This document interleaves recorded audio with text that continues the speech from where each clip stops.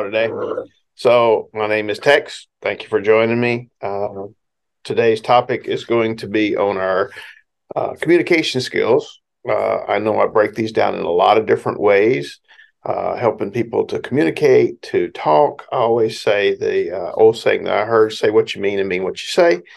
With that being what we're looking at today, I would like to go into analyzing parts of your speech and making sure that when you're communicating, you go through a process that allows you to actually communicate what you want to communicate. Where that comes into is a lot of times I will hear people say certain things when they're talking, either in a family group or a group, or even in conversations. We communicate things and we say that our intentions were good. And how does this come out? Somebody will make a statement and they'll say, well, that's not what I intended. Or they'll say, well, I just wanted to help. I was just trying to do the right thing. My question is, when you communicate, what does it mean to communicate versus simply speak? See, speaking is the words coming out, but communicate is about the other person getting the message you're trying to send, which means that puts the onus of the whole thing back on you. If they're actually listening, they're working on getting what you said, and you're tuned into them, you should be able to tell quickly if what you're saying is coming across right. You also should analyze the words that you pick. A lot of times speakers, especially when you're talking about families and stuff like that, will expect the other person to just simply understand their language. In other words, they demand the other person do all the thinking. The thing is, you're the one wanting to communicate. You're the one wanting to say something. So it's your job to take a second, look at the other person and see if the message is being received, and to analyze what words you're using. In other words, when you're talking to kids, you might change your vocabulary and you might change the amount of information that you push into it. When you're speaking to someone older, you can change that. When you're speaking to your peers, you speak one way. When you're speaking to someone who's higher up, in other words, bosses, but also even, as we get older, we still have people older than us, people that are still elders. And the way we talk to them may convey a little bit more respect in how we speak and talk. This is important so that if you get things out of sync, in other words, if you're speaking a language that's understood by adults to kids, the kids may not be catching on. And if you're getting mad and frustrated because they're not understanding you, it may not be their fault at all. It most likely is your fault for not being clear in your communication.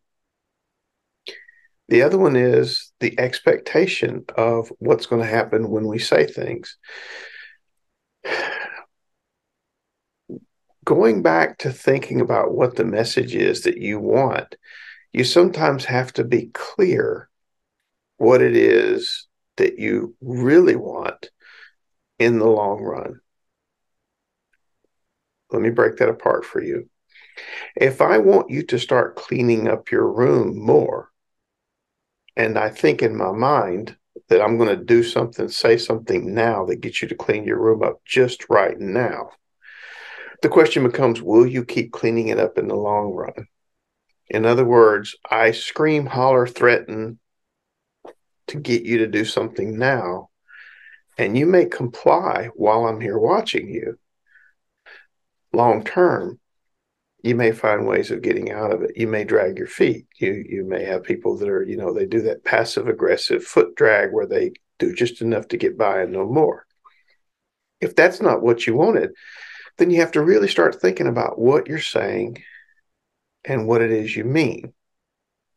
Another thing we do is we retract what we say, or we take it back, or we basically stomp on our own self.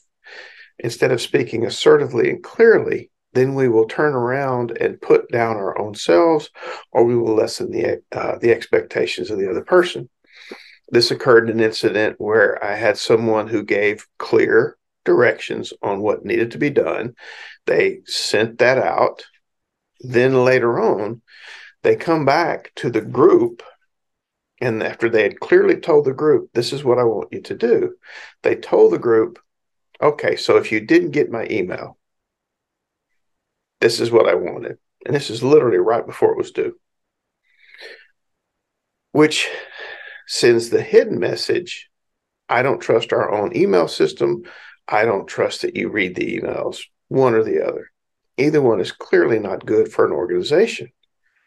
Then the next thing was, if you got the email and you wasn't able to comply, which actually came out as if you got the email and if you haven't done it yet, which seems to insinuate that you didn't have to do it, which is undermining your basic statement of do this, sending the message that in the future, should I tell you to do something, you don't have to do it either, because I'll tell you again later on and I'll give you plenty of time. It's not the message you want to send. Usually the message you want to send is, I gave you a direction, you need to follow it. It also gives the message to the people who actually complied with what was done, that your hard effort to do what needed to be done is not only not appreciated, not noticed, and we don't care. In fact, you don't have to put forth effort in the future. You can just be like everybody else and not do it, and I'll give you another chance right before we start. Did the person intend to send those messages? No. But they didn't stop to analyze what they were saying, which goes into a complex set of ideas about what message might the person have thought they were sending. They might have thought that the message they were sending was, oh, I'll be nice to everybody, or I'll give everybody a chance, or I'll make everybody feel good. And that may have been their intent. The intent might be that, yo, I'm one of y'all, I'm your friend. No, you're the boss. As I clearly discussed when I talk about relationships within a family and having structure, I think organizations have a structure too. Lots of people say, oh, I want to be your friend, when they are supposed to be your supervisor, your boss. You can be friendly, caring, and kind. That's different from being one of your friends, because when you're with your friends, there's an expectation that you can truly be yourself. You can hang out, you can do silly, stupid things, and it doesn't matter. And you and me both know that that don't work if this person is truly somebody in the hierarchy. Can't be that way, because then later on, your expectations of, well, I'm the boss now, and why didn't y'all do these things? Well, we're friends. Why are you giving me a hard time? I thought we was buds.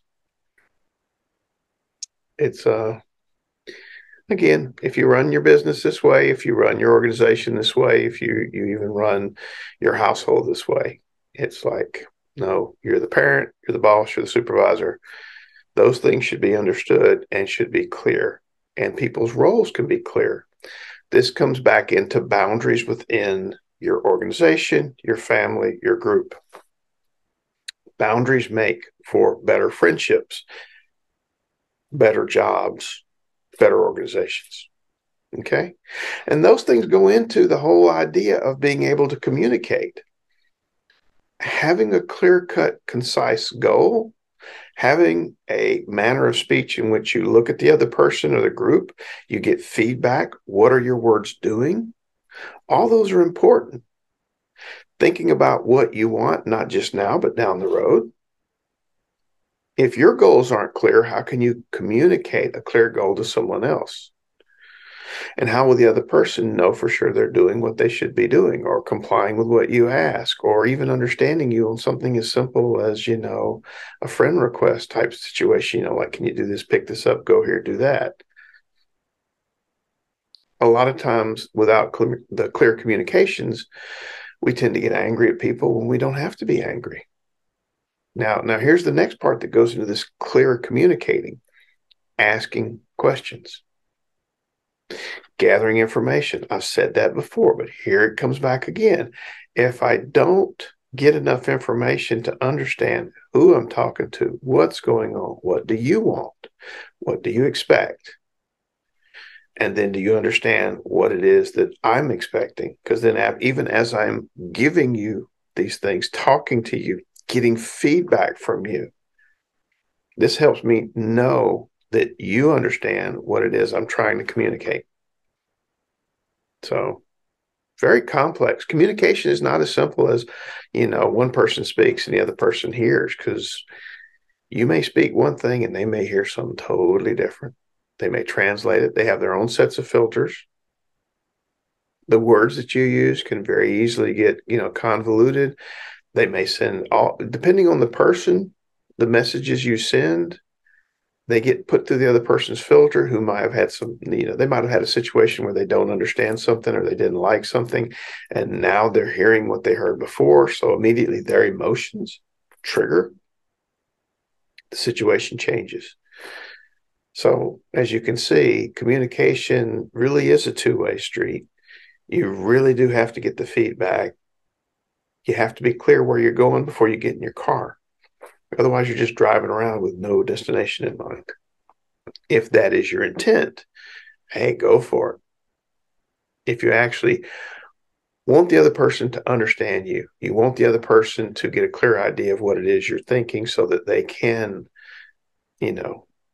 figure out what it is you're trying to get done, or at least, be closer to you, know you, clear communication. Got to have it. Okay.